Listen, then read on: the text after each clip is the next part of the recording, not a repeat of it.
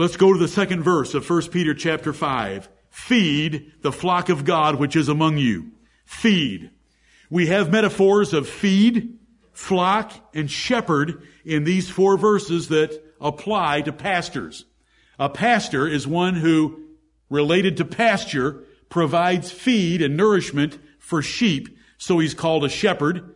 Remember this morning we had shepherds in Ezekiel, we had prophets, we had pastors, we had priests mentioned, different forms of office under the old covenant of those who taught the Word of God.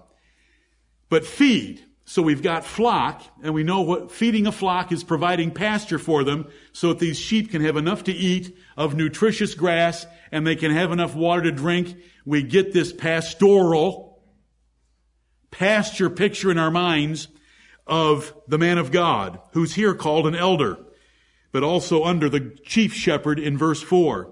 The feeding by elders is teaching and preaching the Word of God to the sheep of Jesus Christ. When Jesus confronted Peter about his ministry after his resurrection from the dead, Simon Bar-Jonah, lovest thou me more than these? Yea, Lord, thou knowest that I love thee. Amen. Feed my sheep. Did Peter feed his sheep? Yeah. You know, he was right back in the ministry just a few days later after the horrible sin of denying his only Lord and Savior, Jesus Christ, was back in the ministry, even leading the other apostles in Acts chapter 1 in the replacement of Judas Iscariot, preaching the sermon in Acts chapter 2, opening the gospel to the Gentiles with Cornelius' household in Acts chapter 10.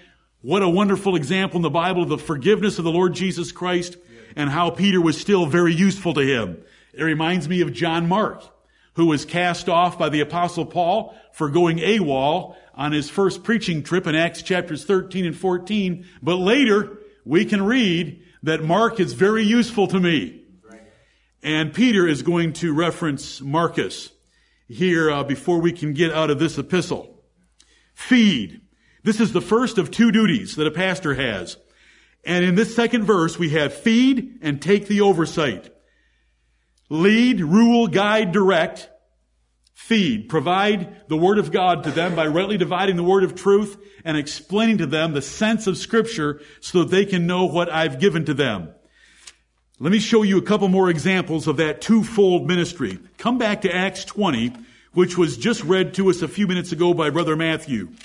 And brother, I appreciate your emotion because it was an emotional exchange between them.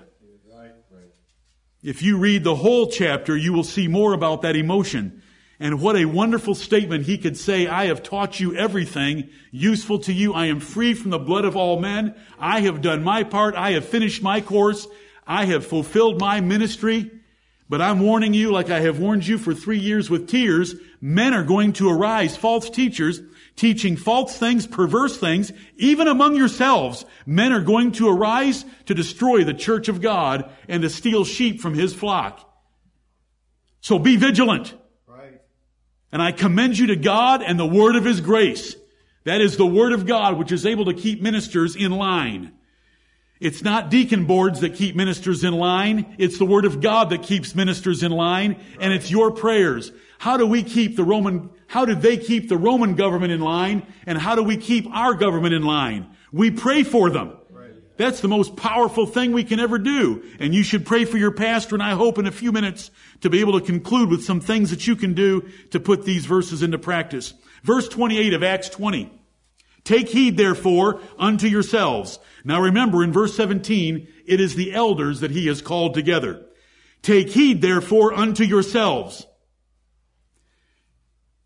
Does that sound familiar to 1 Timothy 4:16? Take heed unto thyself? Because a man's got to take heed to himself first. Take heed, therefore, unto yourselves and to all the flock over the which the Holy Ghost hath made you overseers. There's the word bishop. There's the work and function of a bishop, an overseer, to feed the church of God. There's the teacher, pastor, preacher aspects of his job, which he hath purchased with his own blood. Because it's God's flock. It's Christ's flock, and a minister had better remember that. He is just a servant and an ambassador from God in Christ to the Lord's congregation. But what I want this verse for is in the middle of it, the Holy Ghost hath made you overseers. God the Holy Ghost has equipped you and ordained you by the laying on of hands to be overseers. That is to be the superintendent or supervisor or manager or director. Use whatever kind of words you want to get the picture of someone that is taking care of the overall body. And then it says to feed the church of God. So there's oversight and feeding, which we had back here in 1 Peter chapter 5 and verse 2. Look at 1 Timothy 5:17. 1 Timothy 5:17 says, let the elders that rule well be counted worthy of double honor, especially they who labor in the word and doctrine. So there's two parts to a minister's job, and if he does them well and labors diligently, which is implied there in the second half, he's worthy of double honor. And that honor isn't saying, yes, sir, sir. That honor is just like it's used in the rest of this chapter for honoring widows indeed. It's providing their compensation. Let the elders that rule well, so there's ruling, especially they who labor in the word and doctrine, there's the teaching or feeding. And so I'm going to stop. Well, I'll give you Hebrews 13:7. Hebrews 13:7. If you look at it again, maybe it will reside in your memories just a little bit longer because we can refer to it. Hebrews 13:7. Remember them which have the rule over you, who have spoken unto you the word of God. There's the two parts of the job. Oversight of the congregation and feeding the congregation Scripture by preaching and teaching it. Elders are pastor teachers which have the ability, duty, and privilege of feeding. What should faithful pastors feed their sheep or people? Knowledge and understanding. Jeremiah 3:15, I will give you pastors after mine own heart, which shall feed you with knowledge and understanding. Where does knowledge and understanding come from? It comes from the Word of God. All Scripture is given by inspiration of God and is profitable for doctrine. Doctrine is teaching. Doctrine is not a complicated, mysterious word. It means teaching and instruction. So it's good for doctrine. It's good for reproof. To be rebuked and told that you are wrong. For correction, that is to be told a different way of doing things instead of the way you have been doing them, to tell you that's wrong and this is the right way. And instruction in righteousness, that you might know what God measures as true righteousness for your conduct in public and private, in your marriage, in your finances, in your thoughts, in your speech, on the job, wherever, whatever the Bible addresses should be taught as instruction in righteousness. Now, you've learned from the book of Proverbs over many years that the words of God in the book of Proverbs are for knowledge and for discretion and for understanding and for equity and for judgment and for wisdom. So it's the words of God that are supposed to be preached. So when I ask the question, what should faithful men of God teach and preach? It is the Bible. It is the Bible. And of course, we can do this. You know, every church has a Bible, and they kiss it. But listen, we preach it. Right. We may not kiss it, and we may not have some altar boys bring it in in a basket with some cross on a 20-foot pole over it with incense flying in every direction, but we preach it. Amen. And there shouldn't be anything else preached. Amen. You don't want to hear about Jonathan Crosby and his experiences. We don't want to hear about professional athletes. I'm not going to quote from commentaries. I'm not going to tell you anecdotal stories by anyone or about anyone. I'm going to preach this word. And what does that mean? What does it mean to preach the Bible? It is very specifically defined in Nehemiah chapter 8 and verse 8. And so they read in the book, in the law of God distinctly, and gave the sense and caused them to understand the reading. Amen. That is Bible preaching. It is not entertaining. It's not telling jokes. It's not giving very many illustrations. It is reading it distinctly, giving the sense or meaning of the words, and causing the hearers to understand what God meant by those words. So it's not very hard for us to figure out. Preach the word. My job description when I'm dealing with the word feed here in 2 Timothy 4:2 is preach the word. Right. The elders. Peter addresses the elders. Feed the flock of God. Feed them. Don't entertain them. Don't befriend them. Don't pamper them. Don't flatter them. Feed them. Feed them. And I try to feed you. And this isn't about me. This is about what this church needs to be praying for, looking for, expecting, submitting to, esteeming very highly in love for their work's sake, and begging God to give us more. Like these first 4 verses of 1 Peter chapter 5. Feed the flock of God which is among you. And feed means to preach them the word of God, to fill them with knowledge and understanding. Men before us have done that. We know a lot about the Bible. We know a lot of the Bible. The Lord has been very kind to us, and I am very thankful to Him, and I hope that you will be very thankful with me for beautiful feet and right answers and diligent labor that has gone before us. Amen. Some that we've never met, some that we have known personally, and they trace all the way back to John the Baptist. And some gave their lives for it. And some didn't even have the whole Word of God. But boy, what they had, they learned. And they were willing to lay down their lives for, and they preached it boldly, plainly, and they did not care what men said about them. The Word of God is able to make the elder perfect, thoroughly furnished unto all good works. That means ministerially perfect, ministerially complete, ministerially fully qualified and competent if he'll take heed to the Word of God. Right. Because it says that in 2 Timothy 3:17, that the man of God may be perfect, thoroughly furnished unto all good works.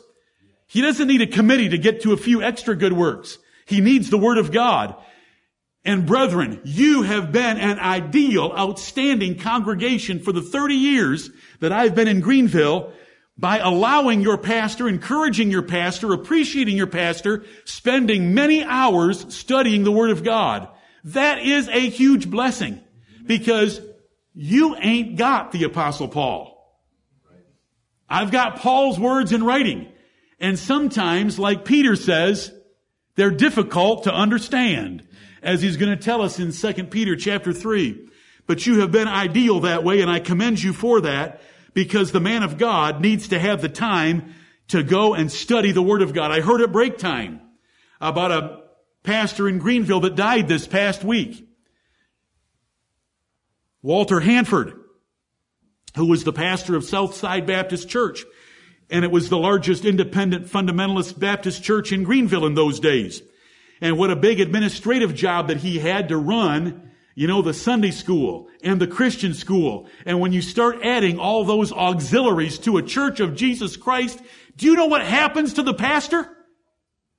He doesn't study the Bible anymore.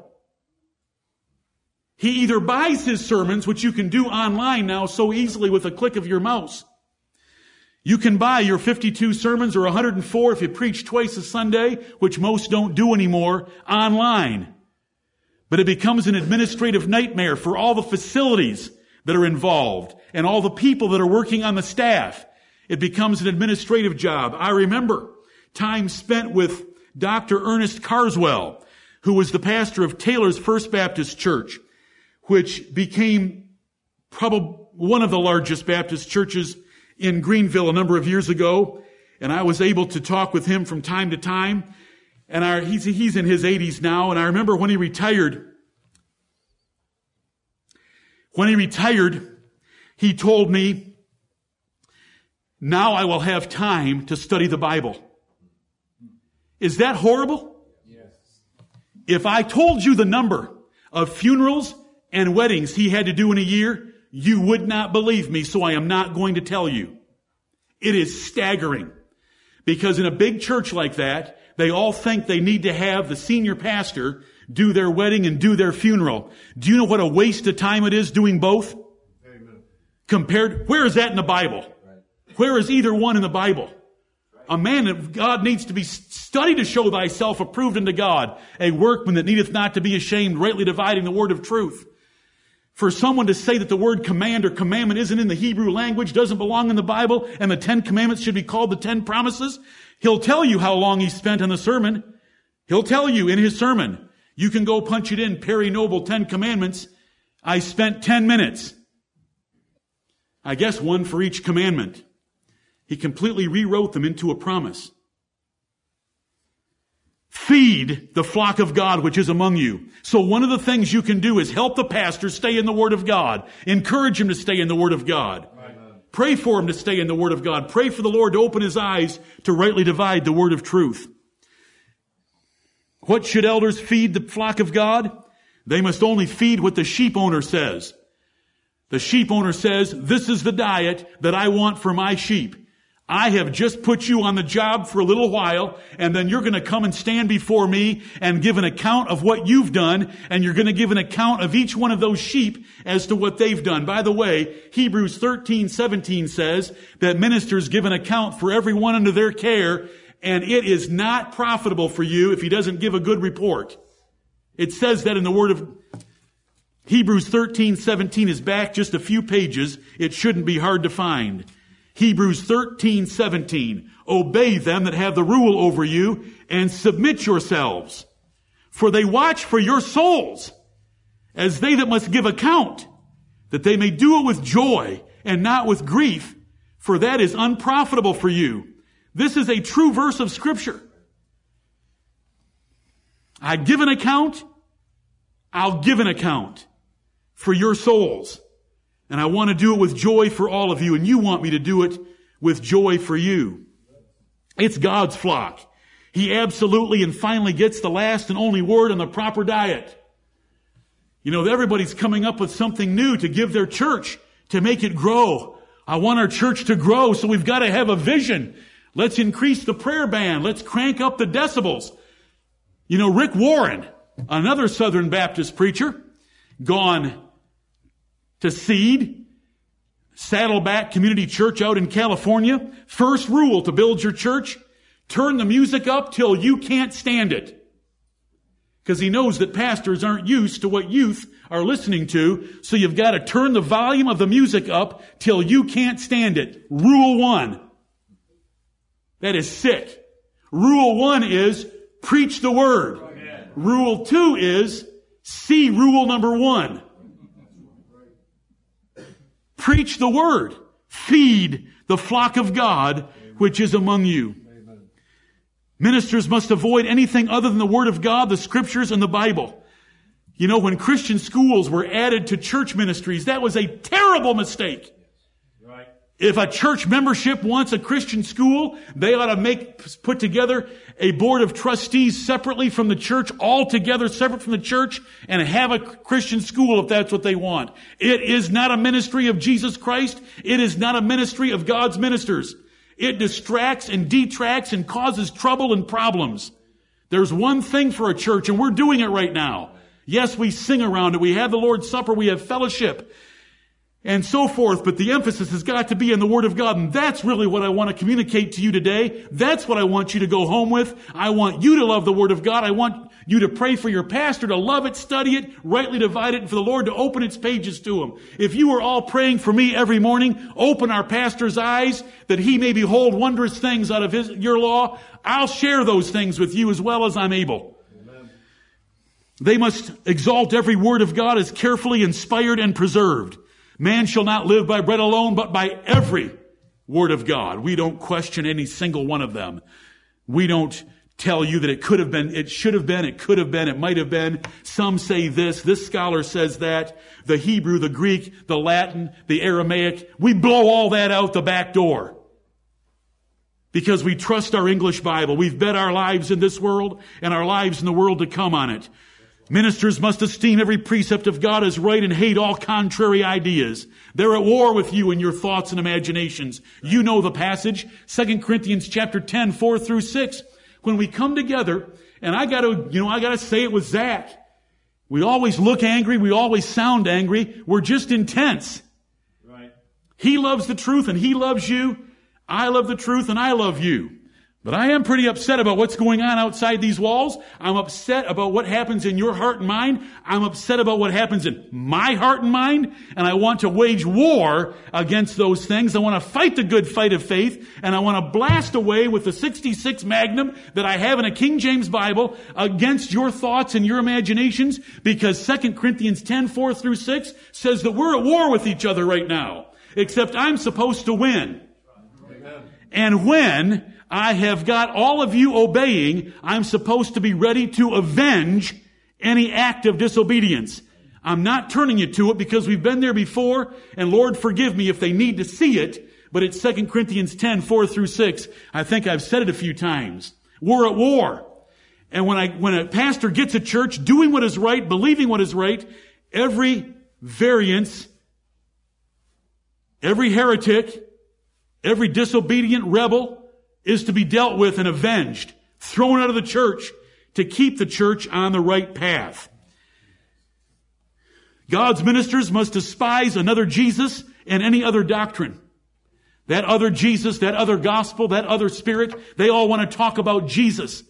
Listen, I don't want to hear about Jesus from Mark Driscoll with some ridiculous cartoon caricature of Jesus Christ on some cheap t-shirt he's wearing like a ghetto thug.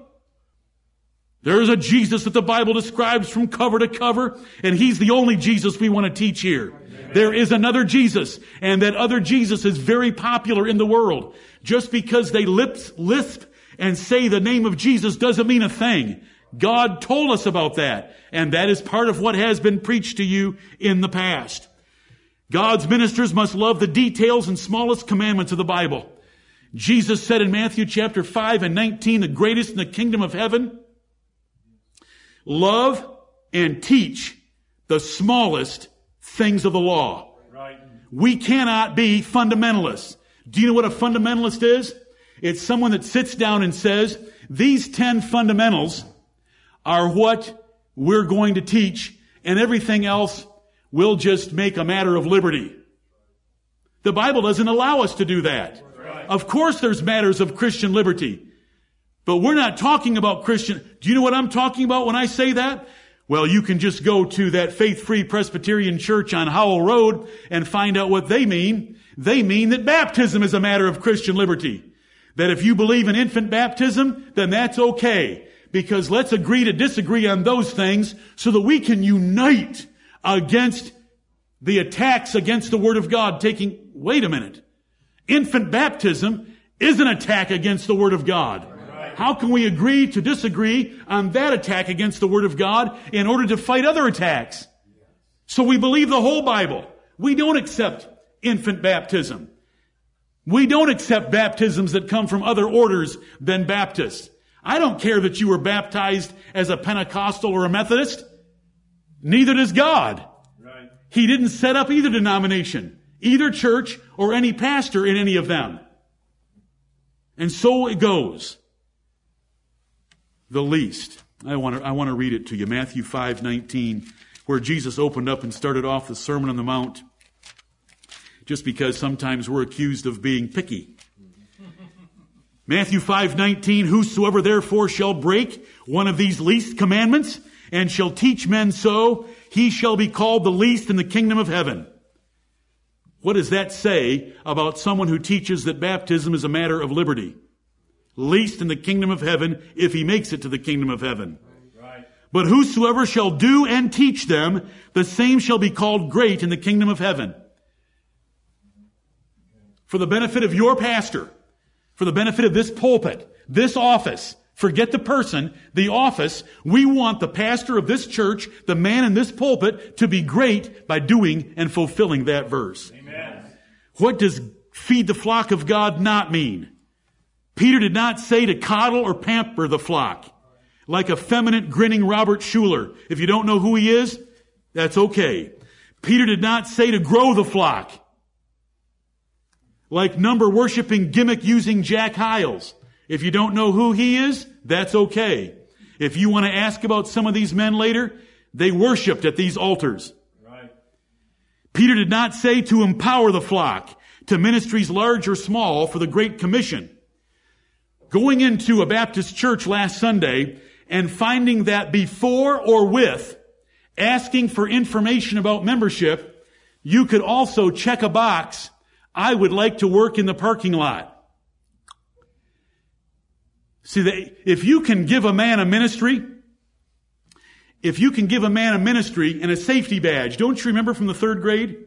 In the 3rd grade, the kids that got to wear that orange or white, it went around your waist and then it went across, and you could stand out there and stop traffic on the school parking lot. When you can do you remember that? Yeah. I mean, third graders would practically kill for it. If you remember they practically could kill for it. When you go to a church and they offer you that, see, they've bought you in. And you know why you're there? To feel good about yourself as serving the Lord in some capacity, and you're out in the parking lot and you're not hearing the preaching. Why do we go to church? Primarily to hear the Word of God. Peter did not say to cheer the flock, because much of Bible preaching will be hot and hard. Peter did not say to impress the flock by charm, eloquence, or claims for a personality cult. Peter did not say to flatter the flock by telling them how precious they are and have been. Peter did not say to befriend the flock by being Mr. Personality and socializing with them. Peter said, feed the flock. And I hope, for this pulpit's sake, during a week's time, you get a number of things to think about. In detail, backed up, provided in writing, to feed you. And I hope you have an appetite for it. Oh, I've got 28 false feeding methods here. Let me just mention a couple. You know, there's numbers driven. I've already mentioned that. Jack Hyles. There's entertainment driven. Instead of feeding, they just come up with more ideas for entertainment. There's smooth talkers. There's Everyman Ministries. That's the guy in the parking lot. There's the Great Commission Salvation Business. There's, you know, the cathedral complex. Let's build a beautiful, did we hear somebody today say, now that we've built the building, let's build the church? That's a cathedral complex. And you know what? I want to tell you something. They will come. Do you know that the restaurants that buy Class A real estate versus the restaurants that buy Class B real estate know automatically and for sure that they will have greater volume of sales? And if you were to build a big fancy building and put it on Class A real estate, they'll come. Sick.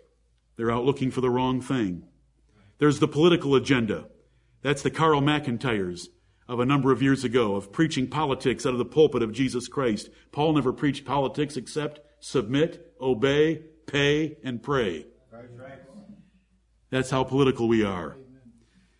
An activity calendar. You know, so many families go to a church and they want to sit down with a secretary or a pastor and ask what programs they have. It's an activity calendar. They want a calendar filled up with activities. You know, if you want to fill up the calendar, we'll just get together more often for more of this. Preaching the Word of God. But we're not going to get together for more bowling, more shooting, more motorcycle riding, and all of that stuff. They're social do-gooders. These churches pride themselves as wonderful world benefactors. We're going to feed the poor. We're going to help the homeless. We're going to make the world literate. We're going to take reading to the Sudan. And they get people all excited. These little busybody women running around taking food, canned food donations and sending their husbands' hard-earned money off to programs to cause the illiterate to read. Where does it say that in the Bible? Any of that in the Bible? Well, it sounds noble to me. A lot of things sound noble to you, but God is the noblest of them all, and He doesn't ever mention anything like that. Right. We'll collect canned food. No, we won't. We'll do better than that for anybody in our church that needs it. Listen, brethren, if any of you are in trouble and somebody brings a meal and all it is a bag of canned food, call me. We do far better than that. Some of you prepare gourmet meals for these people that we've chosen to help in times of need in their lives. Do you know how many churches are just social organizations to do good? Do you know how many of them are downtown Greenville? If it's downtown Greenville, you can count on what it's there for. It's networking and social do-gooders. Because those are the old established churches of Greenville that no longer preach the gospel of Jesus Christ and pound their pulpits, but have a social gospel that's pitiful. You know, there's child worship churches where they exalt and pamper the children, and the mothers will then worship Jesus. Why do you think Catholics got infant baptism going? When all your babies are dying in the first, few days, weeks, or months, or years, for a priest to be able to tell you now it goes to heaven because we took care of it.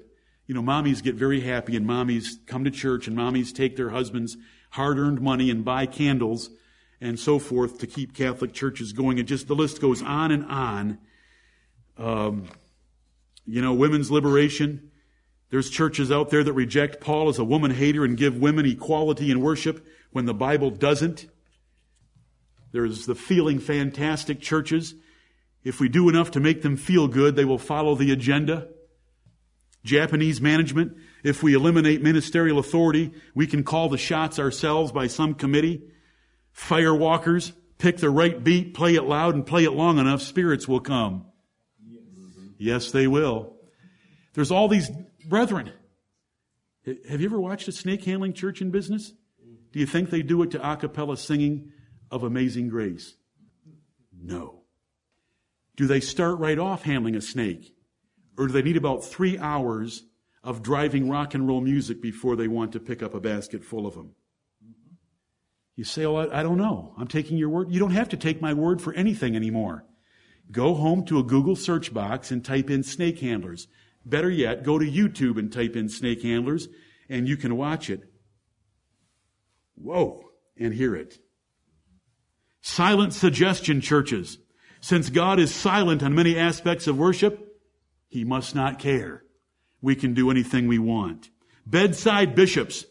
These sweet and gentle men keep members comfortable through death. I'm going to tell you something right now. Oh, and this is hard to say because the image in so many minds is what a pastor should do. I'll come and visit you in the hospital if you're there long enough. I'll preach the Word of God at your funeral if you really want it. But I don't make hospital rounds, and I never will. Do you know why? It's not part of my job description. Right. Do you know whose job description it is? Yours. I'll be there as much as you are. You probably wouldn't want my bedside manner anyway. Do you know how many pastors just turn into bedside bishops? They get up in the morning. If you had a mega church in Greenville of 3,000 or to 5,000 members, how many people are in the hospital at any one time? So you get up and you drive downtown. You've got the pastor sticker so that you get to park a little closer to the front door. And you go in there and you make your rounds. Do you know where that came from? It didn't come from a Baptist church. Right. It came from a Catholic church. Because that Catholic's going to get in there to get you to confess your sins to Him for penance. And he's going to give you extreme unction when you think that you're on the last ropes. Anyway, you know why? Because it says feed the flock. It doesn't say visit the flock or any of those other things. Some of the verses that we have encountered in 1 Peter alone have required a great deal of mental sweat and a lot of time in order to sort through all the possible solutions to those verses in line with the rules of hermeneutics that God has taught us. We need to throw out everything that doesn't fit the Word of God that anyone tries to bring toward this church. Do you know the legion of inventions and alterations made to the simplicity of the gospel that churches have added to make it comfortable and entertaining for people? Musical instruments. There wasn't a Baptist church in the world that had a musical instrument 150 years ago. It's all a recent invention. Sunday schools, mission boards, seminaries, special music, crosses, flags, attendance contests, holy matrimony, that's a Catholic sacrament, flowers, offertories, altars, athletic teams, egg hunts, drama teams, women preachers, mission teams, casual churches, haunted houses, rock bands, lock-ins, Super Bowl parties, Christmas programs, sleepovers, beach parties, same-sex marriages, summer camps, athletic trips, laughing revivals, telethons, sharing meetings, Holy Land tours, sunrise services, singing happy birthday, singing patriotic songs, soup kitchens, Boy Scout troops, political rallies, steeples, political demonstrations, early services, celebrity testimonies, stained glass windows, scheduled revivals, baby dedications, hired musicians, coffee houses, Jesus rocks, healing services, youth ministers, ladies' Bible studies, lesbian pastors, self-esteem teaching, storytelling, poem reading, rock concerts, Woodstock youth festivals, music ministers, interpretive dance, speaking in tongues, mimes, moral compromise without limits, doctrinal changes without number, strobe lights and smoke. We are Neanderthal. I'm going to go home in my leather girdle, crunch down a locust, suck a little wild honey, beat the dog with my stick. We're, compared to what's happening. And brother, a little bit of holy laughter, but let's stand firm and fast on the Word of God. And we have in front of us, which convicted me so much by God's arranging of a number of things in my life to come together in one crescendo, the elders. The elders. It starts in this box, the pulpit. It starts here. The elders. The elders, you heard it read to you from Jeremiah 3, Jeremiah 23, Ezekiel 13, Ezekiel 34, Malachi 2. You heard it. Lord, help us. Sermons will not be stories or testimonies, but expositional or topical Bible preaching and other things that come out of this pulpit. Feed the flock of God. It's God's flock, His sheep. He's the one that saved them, brought them together. In 1 Corinthians 12:18, it says that the Lord adds to the church such as should be saved, and the Lord puts in the body every member as it pleases Him, is what the Bible teaches us, which is among you. They did not meddle in the business of other churches. I don't care what's going on in other churches. There's men to take care of those churches. We don't travel around like itinerant preachers taking advantage of another man's work. Right. This brings up a denomination that wants to refer to all their pastors as elders. They want to pick the most obscure word in the New Testament for a pastor and call them always and only elders.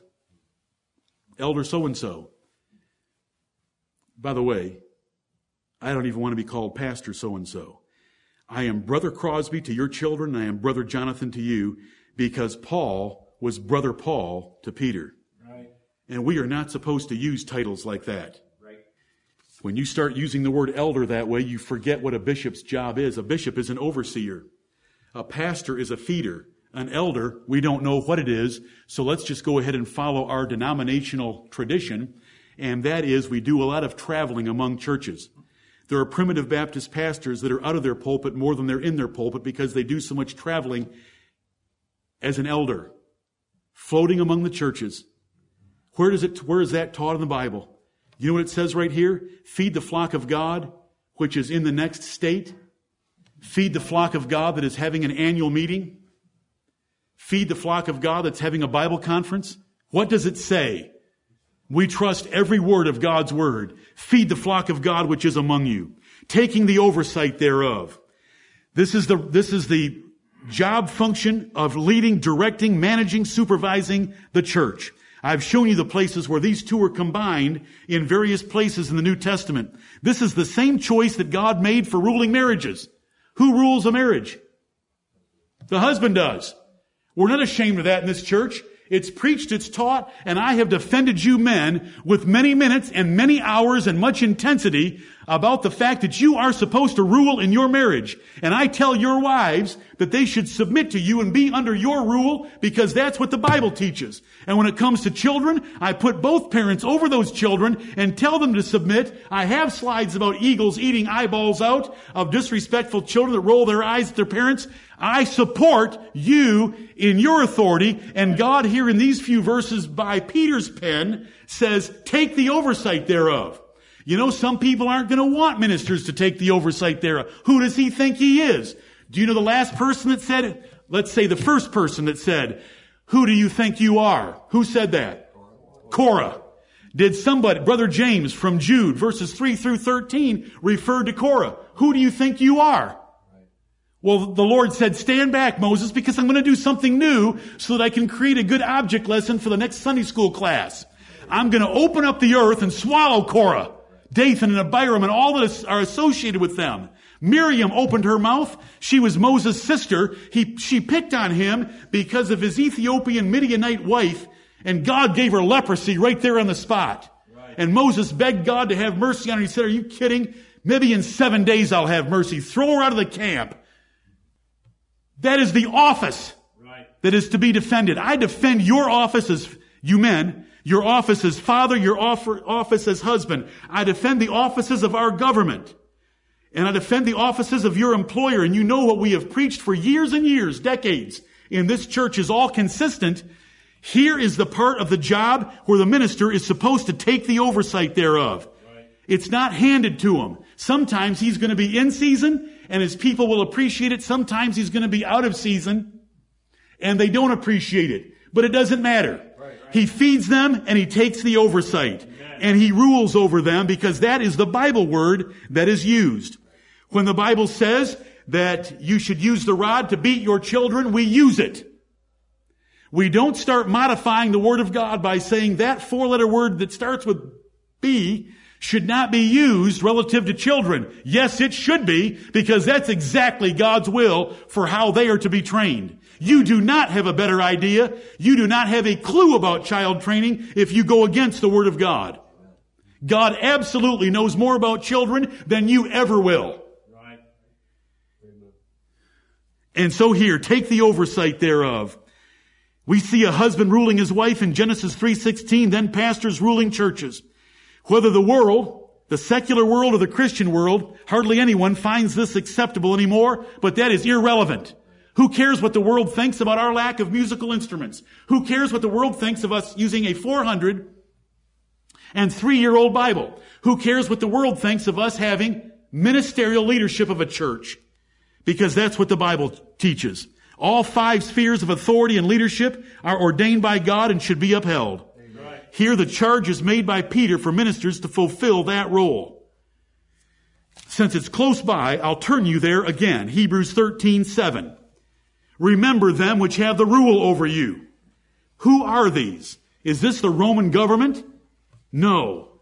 Who have spoken unto you the word of God, whose faith follow, considering the end of their conversation. Hebrews 13:7 grabs a lot and pulls it together because it says, remember them, and that's something you can do. Remember your pastor and what he does for you. Remember your pastor and his struggles. Remember your pastor and the attacks of the devil against him. Does it make basic common sense to you that if the devil wanted to affect this church the most, who would he go after? Amen. Remember them which have the rule over you. There's part of his function. Who have spoken unto you the word of God. That's feeding you scripture. Whose faith follow. We're going to get that in a few clauses. That's his example, considering the end of their conversation.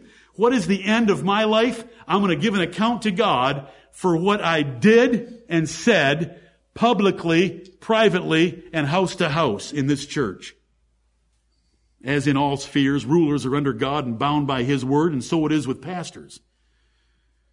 As in all spheres, if a ruler has tsunami obvious sin, he's to be confronted or disobeyed. Preach that in all 5 spheres, don't we? Is there a time that we would disobey our civil government? Yep. Is there a time a wife should disobey her husband, like Abigail did? Yep. All this is very simple.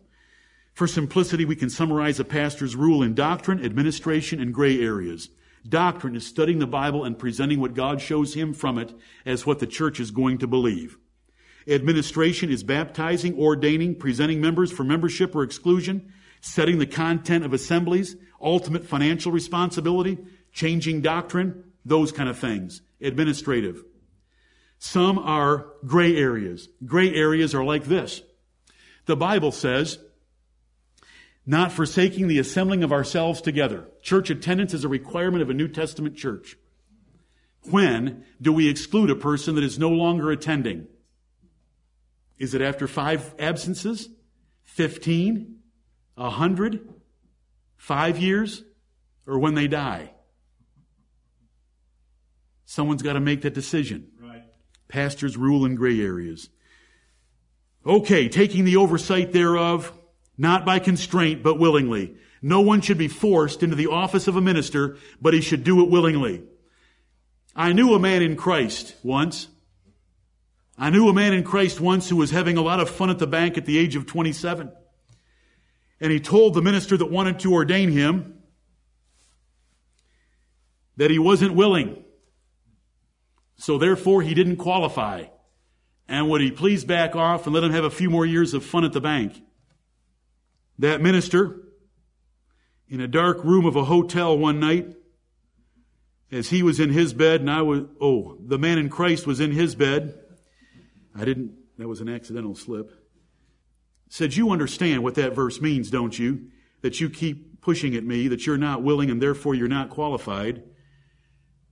Do you apply it the same way over in 2 Corinthians 9:7 where it says, the Lord loveth a cheerful giver, so that if you're not feeling cheerful about giving, you shouldn't give? Or does the verse mean you should get cheerful and give? Amen. And in the dark, he said, I'm telling you that God's hand is upon you, and I should ordain you, and you should be a pastor, and you should get willing. And there were no more noises that night. Not by constraint, but willingly. Let's not be a church that pushes anyone into the ministry. Not for filthy lucre, but of a ready mind. It is a shame when young men graduate from high school, go to a college like Bob Jones University, thumb through the handbook and look at all the degree options, sit in that chapel and feel the constant pressure that to be a preacher boy is the greatest calling for a man's life. And so they sign up. It becomes their profession because they've never gone out and earned a living doing anything else. And when a man gets into the office of the ministry like that, he will be more tempted by money than any other kind of minister. If the well-heeled members of his church that give the most and contribute the most to his living were to disagree with him on some point, he would be scared because he's never been out there to have the confidence of having earned a living. Remember, the Bible says they must have a good report of them that are without, and that's more than your kindergarten teacher. Until you've proved yourself faithful in little things of life like a job, you don't deserve the hidden riches of God's ministry. Are you following all that? So it says there's 3 comparisons made. 3, not, don't do it this way, do it this way. Don't do it this way, do it this way. Don't, yes. And we're in the second one. Not for filthy lucre, but of a ready mind. Who got messed up for filthy lucre? Balaam. And he is constantly referred to as wanting the reward of the job. When I was in banking, we called this job the nonprofit profession. And what we meant by that is, if you were a pastor, you would get supported and had all kinds of perks, maybe a parsonage, maybe a church car, all these perks, but there was no real measuring device to make you work hard, like we had to work hard in a for-profit corporation. If we didn't produce that made it to the bottom line, out. How is a minister measured? So we called it the nonprofit profession because it's not competitive. But I'll tell you, if a man's been called by Jesus Christ and his church is praying for him and he's reading the Bible, it becomes very competitive. How close can I be like the Apostle Paul? How close can I be like David? Can I be a man that gives myself wholly to the ministry of God's Word? Not for filthy lucre, but of a ready mind. You know, when a man goes into the ministry, he shouldn't even be thinking about what he's going to get paid. And a man in Christ that I knew when he moved to South Carolina didn't care what he was going to be paid. And when the bank asked, how much was the Diet C's going to help in supporting him, he just said, you don't know anything about Baptist churches, so just leave it alone. Because a man of God, properly convicted, properly submissive to God's will, loves the Word of God, loves to communicate it. His greatest joy is in communicating a passage of Scripture and having a person say, I understand that. I understand that. That is beautiful. That passage is powerful. It's nothing about him. It's not his storytelling. It's the Word of God. Amen. Preach the Word. That's the job description. Neither is being lords over God's heritage, because a church is God's heritage. It's His flock.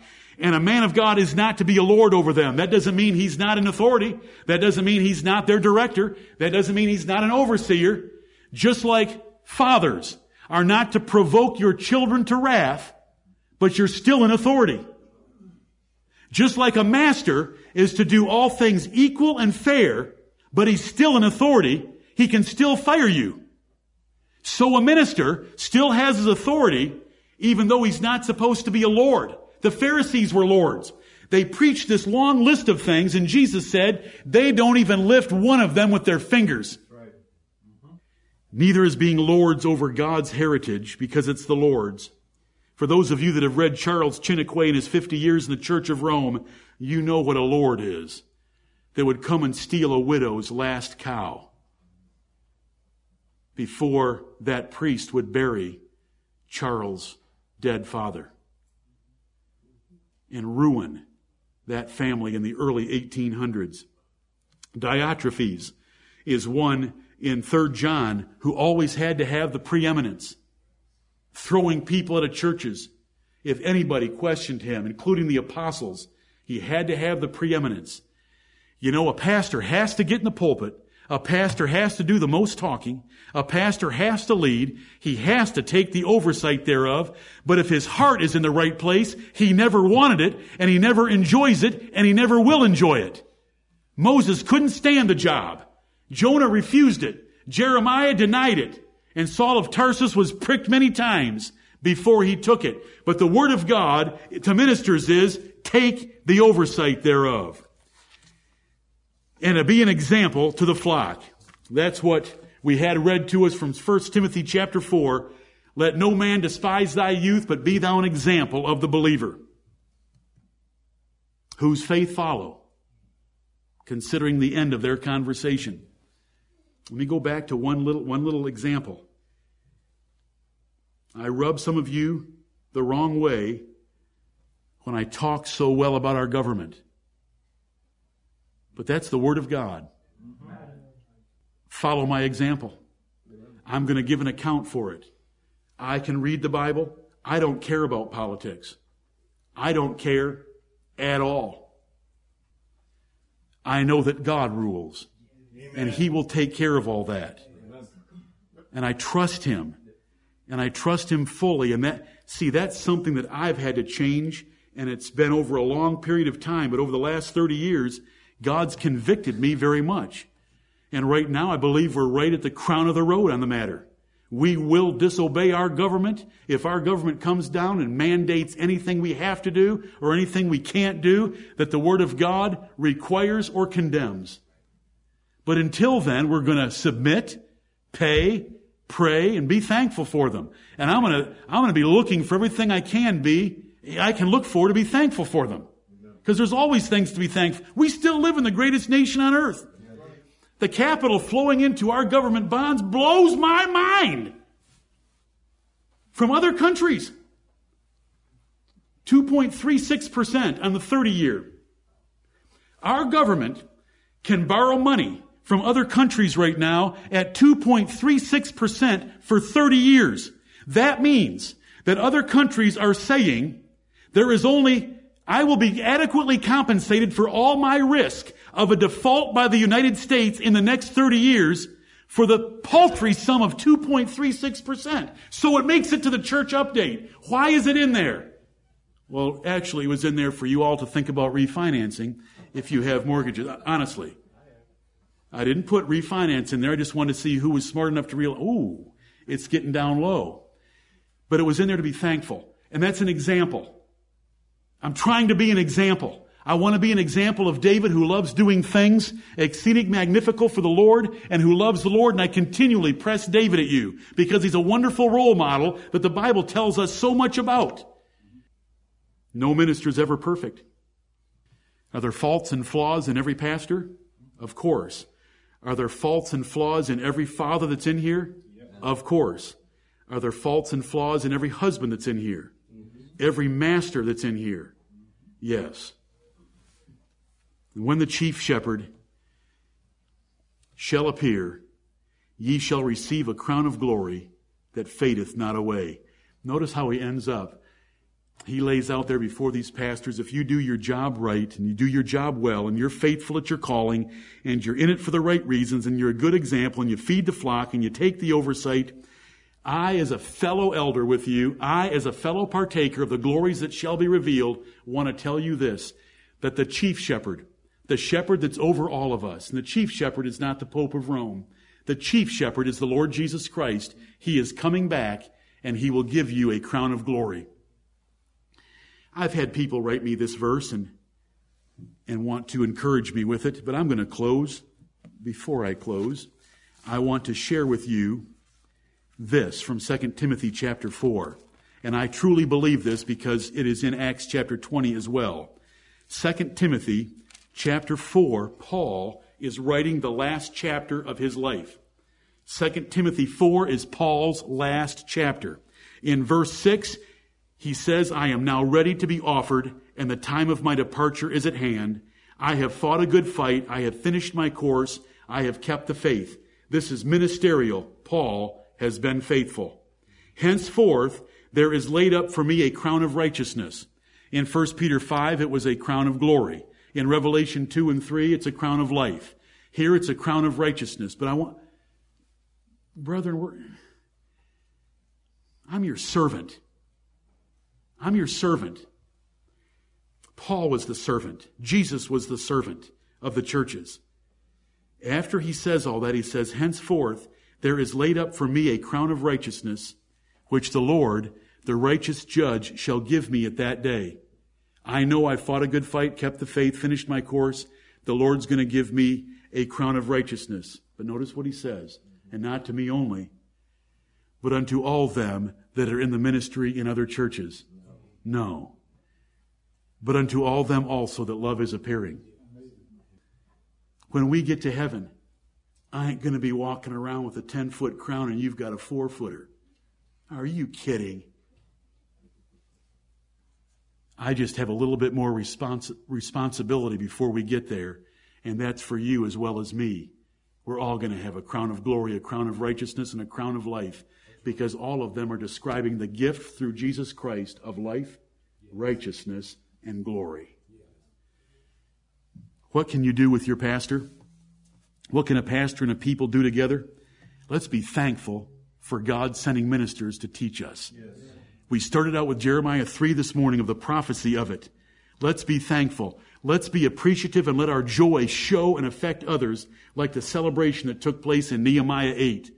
This church is this way.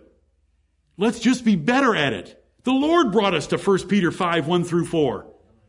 Let's just be better at it. Let's celebrate the fact that God has sent men to teach us and that we have understood the Word of God, and let's act like they did in Nehemiah and have celebrations. Whether we actually celebrate with food and drink or not, we do from time to time, but let us be appreciative and excited about it. Pray for your pastor because it says so in Ephesians 6:19. After you've put on the whole armor of God, pray for me. Pray. When you pray for me, you are holding up my arms with a rod like Aaron held up the arms of Moses.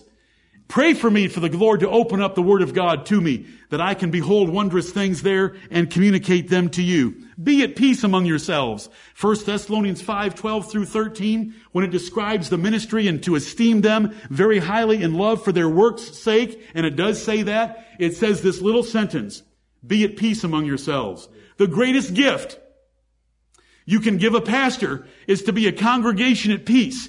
Because when there's war, either with our doctrine and practice or with me, or war between any of you among yourselves, it is so distracting and destructive from studying and being the pastor that I can and should be. Be Bible students grounded in the things that we believe so that you can defend them. Have those certain words of truth as the Bible describes them in your mouth. Earnestly contend for the faith with me that was once delivered to the saints. Let's not change. Let's look for the old paths and love the old paths. Hate any thought of new doctrine or practice with me and any false way. Let's ridicule the errors that are out there. Let's have rivers of water. Let's have stirred up spirits. Let's dispute where we have opportunity. Let's hold, let's hate. Let's hold to the apostolic religion of the Bible. Let's hate any false way that's been thrown up, no matter by how many or by who. Silence backbiting tongues or brothers that sow discord by showing an angry countenance and then taking it further. Proverbs 25:23 says that if you are encountering a backbiting tongue, then you should by an angry countenance drive it away like the north wind does rain. Pray for the Lord of harvest to send more faithful laborers into his vineyard. The elders which are among you I exhort, who am also an elder, and a witness of the sufferings of Christ, and a partaker of the glory that shall be revealed. Feed the flock of God which is among you, taking the oversight thereof, not by constraint, but willingly, not for filthy lucre, but of a ready mind, not as being lords over God's heritage, but examples to the flock. And the chief shepherd, when he appears, will give you a crown of glory. The Lord's blessed us all abundantly. He's fulfilled mighty prophecies to us, toward us. He can do more. He can do more for us. We'll let him worry about the numbers. Some are going to leave us. The Lord's going to winnow them out. I hate to see it every time, but we're just going to keep on preaching the same old-fashioned gospel and Bible, word by word, verse by verse, from our King James Version. Amen. Amen.